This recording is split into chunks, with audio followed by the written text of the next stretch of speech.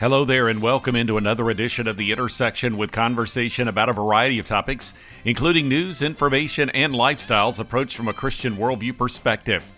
Well, coming up on this edition, you'll be hearing from Chris and Katie Orr, who discussed with me the importance of Christians studying God's Word on their own and introduced their latest Focused 15 study on the book of Jonah.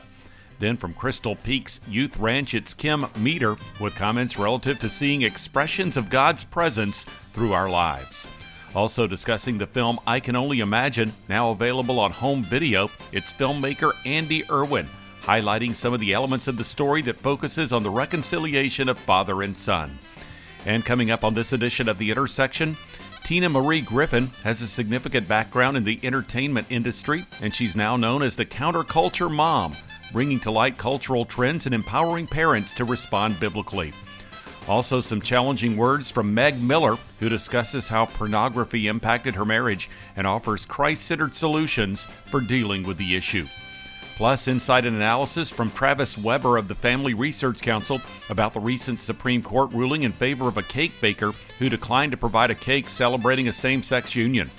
Finally, Rachel Linden is a novelist who's also involved in fighting human trafficking. Her latest book follows the stories of twin sisters estranged from one another, trying to rebuild their relationship and who have faced difficult challenges in their lives. This is The Intersection, a production of The Meeting House, and I'm Bob Crittenden. Chris Orr is a pastor. His wife Katie is a Bible teacher. Together they have crafted two Focused 15 Bible studies, the latest of which is called Jonah, Experience God's Patience, Embrace His Presence, Enjoy Divine Provision. The Focused 15 method is based around a 15-minute-a-day period and leads the readers in a variety of approaches to Scripture passages. Here now are Katie and Chris Orr. I don't know if it's different for men, but women are very, and there's generational differences too, I will say, but there's a lot of people that just feel like, well, that might just be the pastor's job to understand this really well, and I'm going to do my part to faithfully show up and listen to it. And that's going to be enough.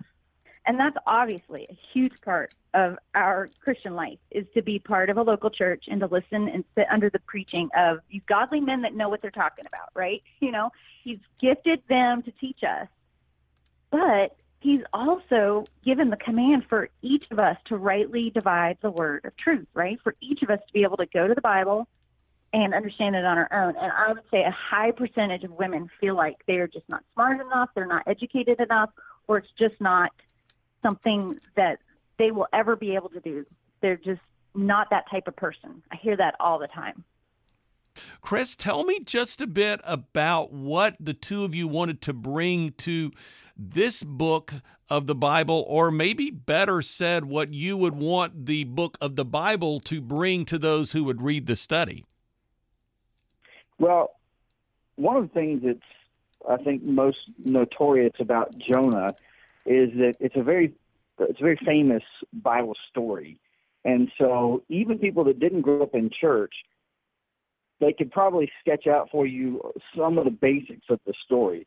And people that did grow up in church and did grow up going to things like Sunday school and vacation Bible school, you know, it's a very familiar story. And one of the things I think is unfortunate about familiarity is that we've kind of feel like been there, done that, and we don't really ever go back to dig and see if there's anything else under the surface. And the cool thing about Jonah, the book of the Bible, is that there's so much there under the surface, pun intended. And so as you really dig into the book, you understand that wow, just the idea that, you know, here's a prophet who ran from God and, you know, got swallowed by a fish and got spit out on dry land. You know, there's so much more to the story than just that basic synopsis that most of us have in our mind. And so what we hope to bring with this study was kind of a fresh take, or a fresh look, I should say, on a very familiar story. And hopefully what people come away with when they go through this study is just a renewed sense of amazement at how deep the Word is and how much there is to learn, even in a very familiar story. Mm-hmm. Well, and as yeah, and when we go back to the method and thinking about those glasses with Jonah, so often a lot of the Old Testament stories, we read them with the glasses on of, okay, what did Jonah do? And how can I do that too? Or how can I not do that? Which is a very appropriate pair of glasses to read it. But we miss what's true about God here. What do we learn about God in the book of Jonah? And there is so much there. And we really focus on that a lot and teach you how to look at what do the actions of God teach us about his character. Chris and Katie Orr here on The Intersection. Learn more at katieorr.me. Next up on this edition of The Intersection podcast, it's Kim Meter, co-founder of Crystal Peaks Youth Ranch in Oregon. In our recent conversation, she discussed principles and stories that are part of her book, Encountering Our Wild God, Ways to Experience His Untamable Presence Every Day. Here now is Kim Meter. The more I learn about who my God is, the more I recognize how much there is no word in any language that can contain all that he is.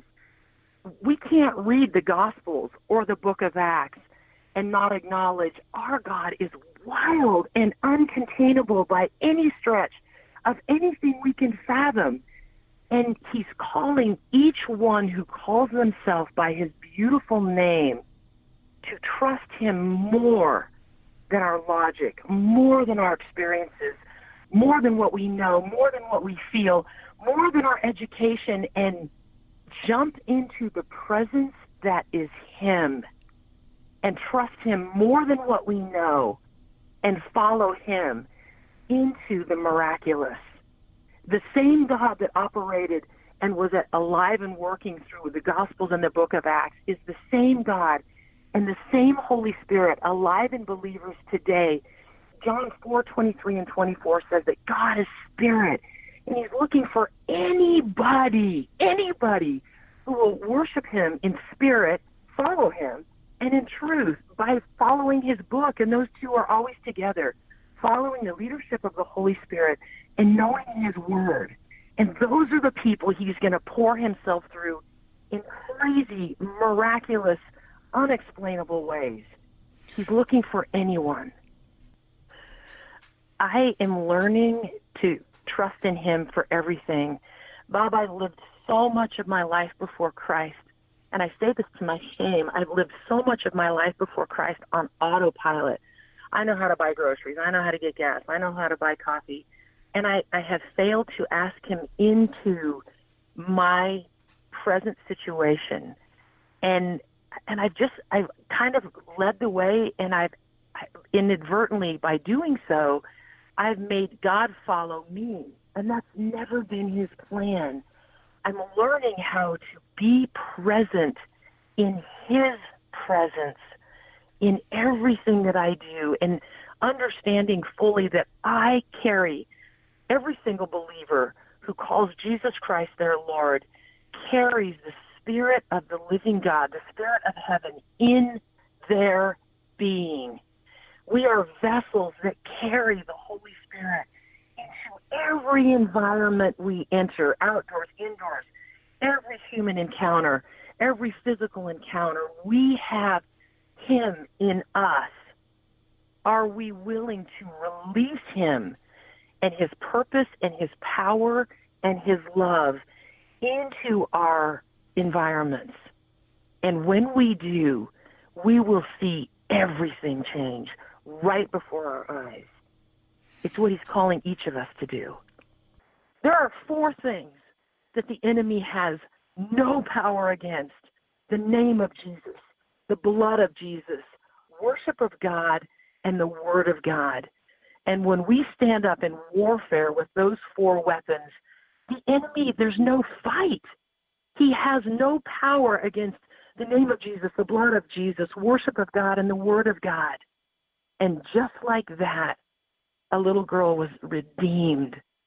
We put her on a bus. She called her grandmother, the only believer in her family, her grandmother. God bless all you grandparents who are listening. Her grandmother was the only believer in the family.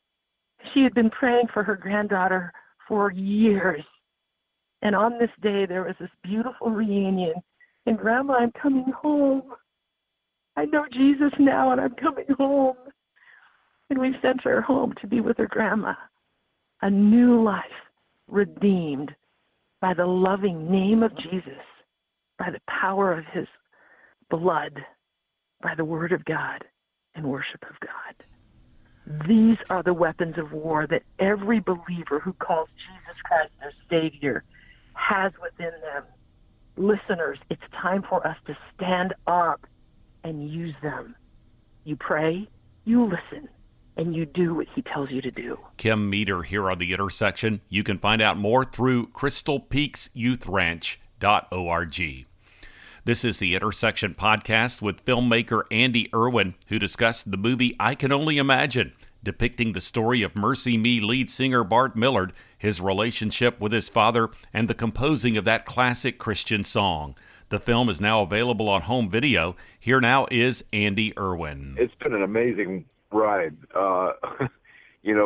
We fell in love with the story, Bart's story, and the story behind the song that we all love, and this beautiful father-son redemption story.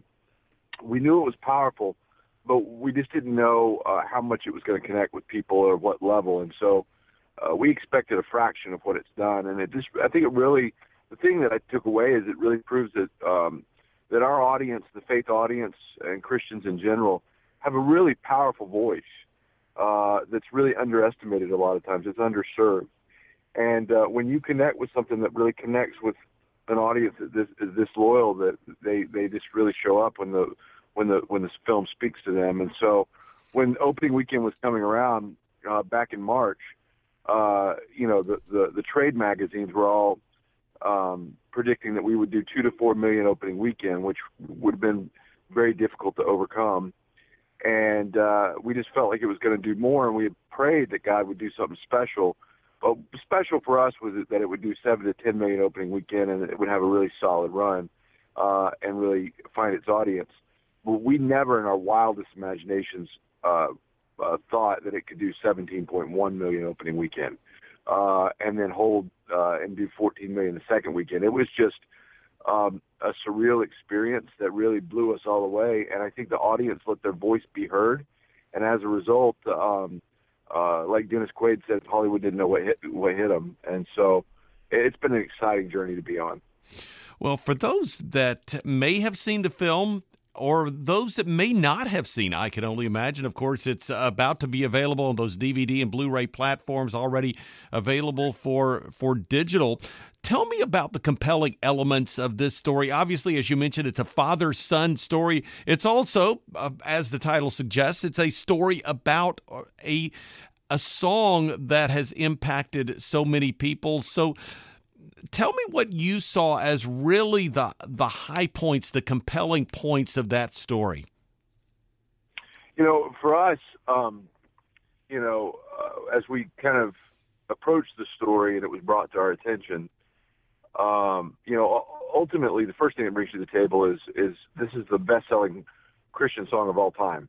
And so it sold millions and millions of copies, has fans all around the world. And so for a song that's special to people, the first question we asked Bart when we approached it is, what does the song deliver? What did people really take away from the song? And he said, unquestionably, it's a rush of hope. And he said that hope, when you need it the most, it's the hope of what comes next and what is heaven like. And so we knew that was kind of the feeling we wanted to end with in the story, was to have that rush of hope just amplified on the big screen. But then as we dug into it and tried to understand where Bart's hope came from, he really explained that it was the change he saw in his father. He said he saw his dad go from being an abusive monster that really abused Bart the majority of his life to when he was diagnosed with pancreatic cancer in the latter years of his life. He said, I watched Jesus change my dad from a monster to the man I always hoped he'd be, my best friend. And he said, if God can change, if the gospel can change that dude, the gospel can change anybody. And so Dennis Quaid plays the father, and in a beautiful performance. And it's just a powerful redemption story that leads to Bart then writing a song about his dad in heaven that has touched millions of people. And it's just a beautiful story. Andy Irwin here on The Intersection. Learn more about the film by going to ICanOnlyImagine.com. This is The Intersection Podcast. It's a weekly production of The Meeting House, and you can find out more through the website meetinghouseonline.info. There is a link to the Media Center marked Meeting House On Demand, through which you can listen to or download full conversations with recent guests on The Intersection Podcast. Also, through that homepage, you can subscribe to The Intersection and have it delivered to your podcast receiving software, including iTunes, on a weekly basis. The Intersection is also available through the Faith Radio app. You can find out about downloading it through faithradio.org. Also, at the Meeting House homepage, there are links to two blogs. One is The Front Room with devotional thoughts and commentary from the Meeting House.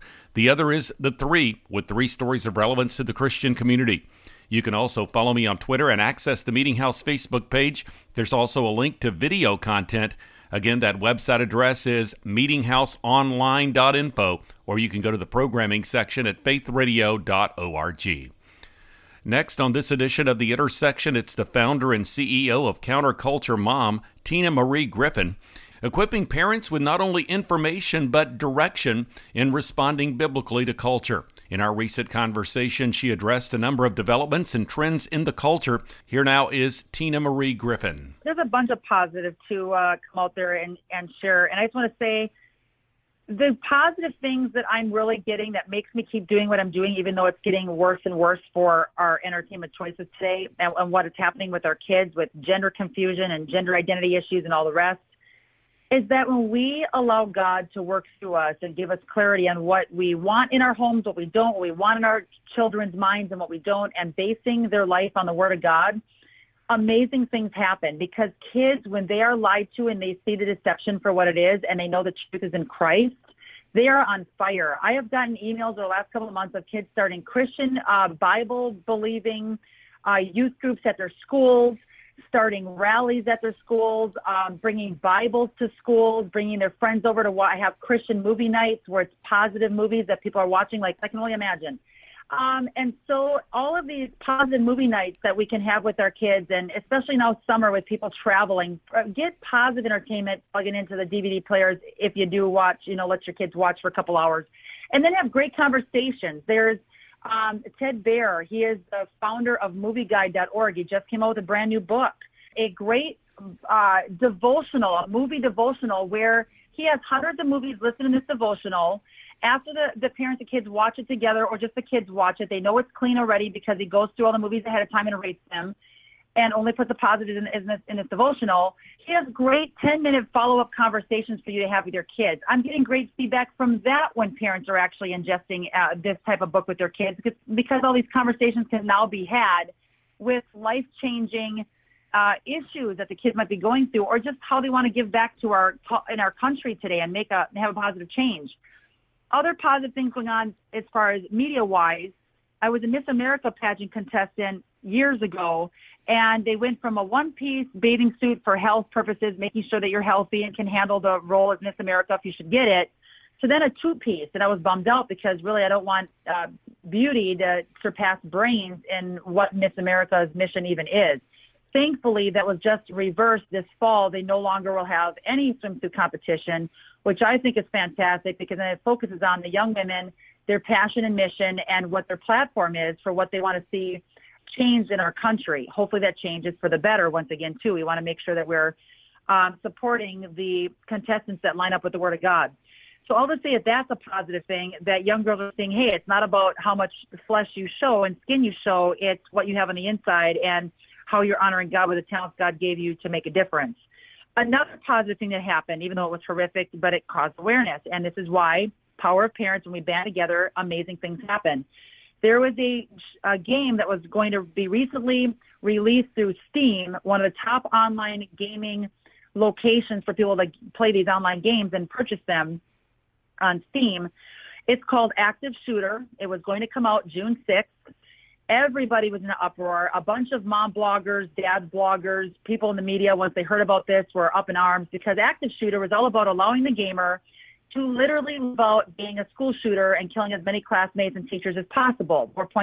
More people you kill, the more points you got. I can't imagine being a teacher today knowing these video games are even allowed to be played and available for students. It's just training them how to kill.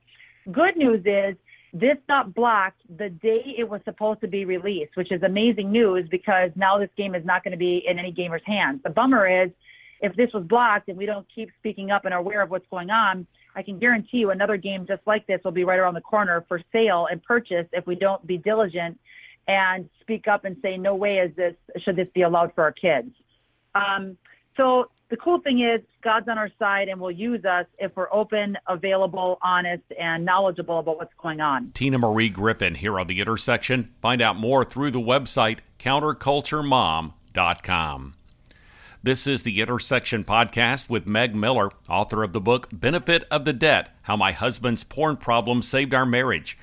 In our conversation, she shared about her husband's struggle with pornography, how she was affected, and principles consistent with Scripture that she discovered to help her experience healing. Here now is Meg Miller. It's very common. As I explain it, people will, realize they're living through the same thing or they know someone who has. It's very common. When this kind of thing is exposed in the home and a husband confesses to wayward behavior, contacting other people, affairs, pornography addiction, this kind of thing, there's always just a scenario that plays out over and over. He senses a feeling of relief and freedom and openness and hope. He's so excited that now we can move forward, now we can deal with this. And for the wife, there's none of that. There's nothing like hope or relief. It's scary and it's angering, it's confusing, it doesn't make sense. And so the conflicting experiences add to the drama, it adds to the problem and just adds fuel to the fire of the conflict. And so we had that experiences and just like other people, we had a similar experience where he was repentant and he wanted to get help. And so he started going to counseling. I started going to counseling and he seemed to improve. I didn't. For some reason, I was tempted to just get bitter. I was repulsed by him. I didn't know what to do with these feelings. It didn't make sense because I saw a few other women would bounce back, but most of us women kind of sink in. Either we walk with a limp, like a relational limp for the rest of our lives, or suspicion, or we always waiting for the next revelation in our home or something. So it's just a sad situation. And one day something crazy happened and I am now completely delivered of all those feelings. I don't feel repulsed by my husband. I don't feel scared of the next revelation. I don't feel angry that he did it. I'm not confused at all anymore. And the Lord gave me a crazy clarity that I really wanted to write down and share with others. You, as you said, you were not feeling the same emotions. You were deeply hurt. What did God do in your heart, or what did God show you that really enabled you to walk in a manner of freedom? Yeah, that's the question, right? And it's what every woman wants. I don't want to cope. I don't want encouragement. I don't want comfort. A cup of tea is not going to fix this. And so it had to be a supernatural revelation, just a nugget of information I had missed before. I had no idea. There's one pivotal thing, very small, but it made the world of difference. And it was the size of my own sin, actually. So I had no idea what a sinner I was before this. And so that when you have been forgiven much, the Lord said, Jesus says that you will also love much. And so that's what's in my heart now. Now, what I'm not saying is that I realized I caused my husband to struggle. No. A man cannot be caused to sin. He can do that all on his own. He needs no help from me. But so a woman has no ability to make a man sin. He has everything he needs to succeed, and there's no reason a woman should believe she caused a man to sin. However, the realization of my own sin is what exactly liberated me. I felt like the woman, anointing Jesus' feet with her oil and tears, I was forgiven much, and therefore I loved much. So you discovered really the capacity to love in the love of Christ as a result of what God had shown you there. Right, which is completely different, right? My own innocence made me angry. Like when I thought I did nothing wrong, I deserve better than this. That's kept me bitter. Those beliefs kept me bitter. But when I realized I'm not the perfect person I thought I was, then I also realized how good it is to be the sinner who is asking. I felt those same feelings of relief and hope and freedom because of the cross. as soon as you're convicted, if you have the knowledge of the cross right there in the same room with you that you've always had, been taught as a child or known from even from a televangelist, if you know what the cross of Jesus is all about, then conviction is a gift. It's not a condemnation. Meg Miller here on The Intersection. Learn more at the website benefitofthedebt.com. Next, from the Family Research Council, it's Travis Weber, director of the FRC's Center for Religious Liberty. In our recent conversation, he talked about the U.S. Supreme Court ruling in the case involving baker Jack Phillips, who declined to provide a cake to celebrate a same-sex union. The court found 7-2 in Phillips' favor. Here now is Travis Weber.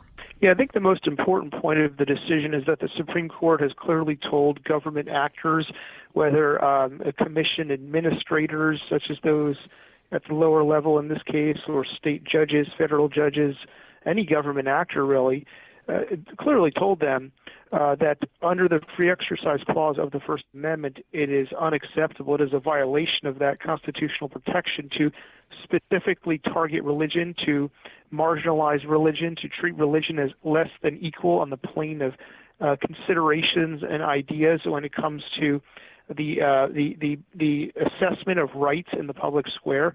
The court, throughout its opinion, featured language such as this, majority opinion, with 7 votes in agreement on that opinion, that ruling. The court featured a lot of language on this theme, pointing out that you cannot have animus against religion, you cannot denigrate religious beliefs, you cannot exclude them from a reasonable consideration. Justice Kennedy, in penning the majority opinion, said to describe a man's faith as one of the most despicable pieces of rhetoric that people can use is to disparage his religion in at least 2 distinct ways, by describing it as despicable and also by characterizing it as merely rhetorical, something unsubstantial and even insincere. So this is important because so much of what we hear in the culture is that religion is just an excuse for discrimination, excuse for something else. It's an excuse to do what you want. It's not taken seriously, and this will directly impact this aspect in terms of government actors, and I think it sends a message to the culture that this is unacceptable. So this point is very significant when we look at the Masterpiece ruling. Where does the ruling fall short, and where is there work to be done now? Yeah, so it really fails to grapple with the free speech claim. It doesn't rule on it. Going into oral argument, many people thought the free speech claim was the more prominent claim brought by Jack Phillips, basically saying that, look, you're compelling me to speak against my conscience by forcing me to create a cake that I don't want to create. There is a strong doctrine of prohibiting compelled speech under the First Amendment free speech protections. The court didn't rule on this, though. I think there's a case to be made that Jack Phillips is forced to create expression against his conscience here. But the court didn't rule on this. This is going to continue to come up. Justice Thomas, in his concurring opinion, made note of strong free speech protections which apply to situations like this. I thought it was interesting and good that Justice Thomas, in that opinion, pointed to the Hurley case from the 90s, in which the Supreme Court unanimously said that the compelled speech doctrine protects a parade organizer who doesn't want to include a message in his parade, one entity in his parade, against the parade's theme. In this case, it was a pro-LGBT parade float that would have contradicted the message of the parade. So this is analogous somewhat to this case, and glad to see Justice Thomas point this out as instructive to these types of matters going forward. Obviously, it didn't apply in this case, but the free speech, compelled speech issue is going to have to be dealt with. I think secondarily, although the court ruled for free exercise for Jack Phillips here, it did so in a way which said, look, in this case, free exercise was violated. It didn't really broadly change free exercise doctrine, so it clarified some lines and solidified some things, but the current free exercise laws on the books, which are a lower standard than the RFRA, the Religious Freedom Restoration Act and statute, those can still come into play and result in religious freedom rulings against people in situations like Jack's. I think, the court's clarification on prohibiting religious animus, religious hostility that I commented on earlier today, really, it's applicable legally, but it's more significantly perhaps applicable culturally to the cultural conversation, really slapping down expression like we saw from Senators Feinstein and Sanders when nominees Russell Vought and Amy Barrett were put up for nomination and questioned in the Senate and their religious beliefs targeted. That type of thing, the court is saying, look, it's unacceptable here at the hands of government actors. And I think this really applies and flows out to broader society. So the ruling is applicable and significant in some ways, but there are some areas it doesn't address, and those are going to have to be addressed going forward. Travis Weber here on The Intersection. Find out more at the website frc.org. Finally, on this edition of the Intersection podcast, it's novelist Rachel Linden. She discussed her book, Becoming the Talbot Sisters, which follows the stories of twin sisters estranged from one another, trying to rebuild their relationship, and who have faced difficult challenges in their lives. She has also been involved in international ministry and fighting human trafficking. This is Rachel Linden now. Well, my husband and I were living in Europe, and we were living in England, actually, and we were doing a lot of work throughout Europe. We were teaching a lot of sort of college-age classes for college students who were doing internships around the world, and we began to realize that a lot of things were going on underneath the surface with people that weren't talked about. And it was a lot about relational brokenness, about sexual dysfunction, about abuse in people's past. And especially for women, a lot of times they had never told anyone about it. And because we were teaching on things like relational health and wholeness, intimacy with God, they began to talk with us about these things, specifically with me. And I realized there was a huge need and really felt like God put me in a position where I could meet a need that was tremendously important in people's lives. Well, and we're going to be talking about some of the various needs, the examples of brokenness that you just referred to earlier. But you've written this book called Becoming the Talbot Sisters. Tell me just a bit about what inspired it. A lot of it was inspired by my personal experiences living in Central Europe. We lived in Budapest for 5 years and worked all over Central Europe in the post-communist world. And it's an amazing region, and a region that's very undiscovered, but is just a very rich, fascinating region with a lot of history, a lot of conflict, a lot of problems, but also a lot of beauty. And so I wanted to write a book based in that region, but I also wanted to write a book that had strong themes about women being brave, being courageous in the face of great difficulty. So the book has themes about infertility, about miscarriage, and about sex trafficking and exploitation, but all from this theme of women standing up against challenges and being brave despite life's difficulties. And what's interesting, I know that I've talked with fiction writers in the past, and they discuss how effective it can be to actually cover some difficult issues in the form of a story rather than do a nonfiction book, which I'm sure you could have chosen to go in that direction, but you chose to do fiction. You chose to write a novel. What were some of the things going through your mind with respect to actually making this into a fiction story?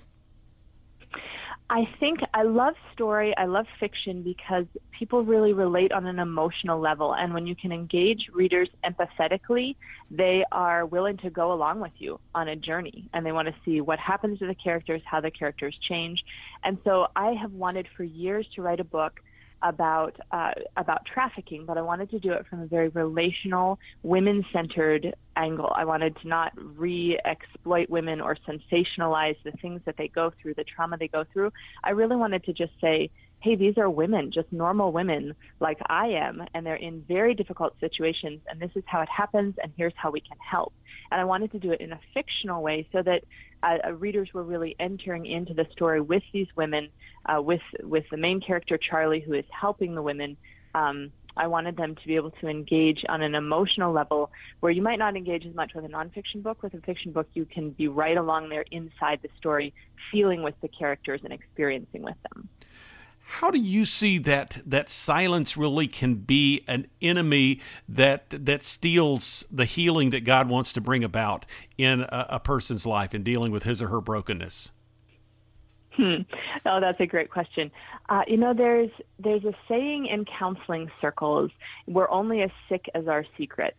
And I think I really like to explore that in books. I like to talk about the difference between isolation and connection, difference between silence and opening up and allowing ourselves to be vulnerable with someone else, to be known and to know. And so silence, I think, can be very destructive. It can keep us from connecting with one another. And I'm not talking about just silence in prayer or silence in going for a walk. I'm talking about silence, a relational silence, in not opening up and not allowing ourselves to be vulnerable relationally. And so this story really is about these two characters going from silence, going from the sickness of keeping these secrets that have isolated them and kept them apart, and sharing and bringing things into the light so that they can find healing and they can find restored relationship. Rachel Linden here on The Intersection. Learn more through the website rachellinden, LINDEN.com. Well, we are nearing the end of this week's edition of the Intersection Podcast, a weekly production of the Meeting House. The website address again is meetinghouseonline.info. You can also find the Intersection Podcast in the programming section at faithradio.org. It's also available through the Faith Radio app. Learn more when you visit that website. When you go to the Meeting House homepage, you'll find a link to the Media Center marked Meeting House On Demand. You can also subscribe to The Intersection and have it delivered to your podcast receiving software, including iTunes, each week. 2 blogs are accessible. One is The Three, with 3 stories of relevance to the Christian community. The other is The Front Room, with devotional thoughts and commentary from the Meeting House. You can also follow me on Twitter and access the Meeting House Facebook page. Video content is accessible also. Again, that website address is meetinghouseonline.info. Thanks for joining me for this edition of the Intersection Podcast. I'm Bob Crittenden.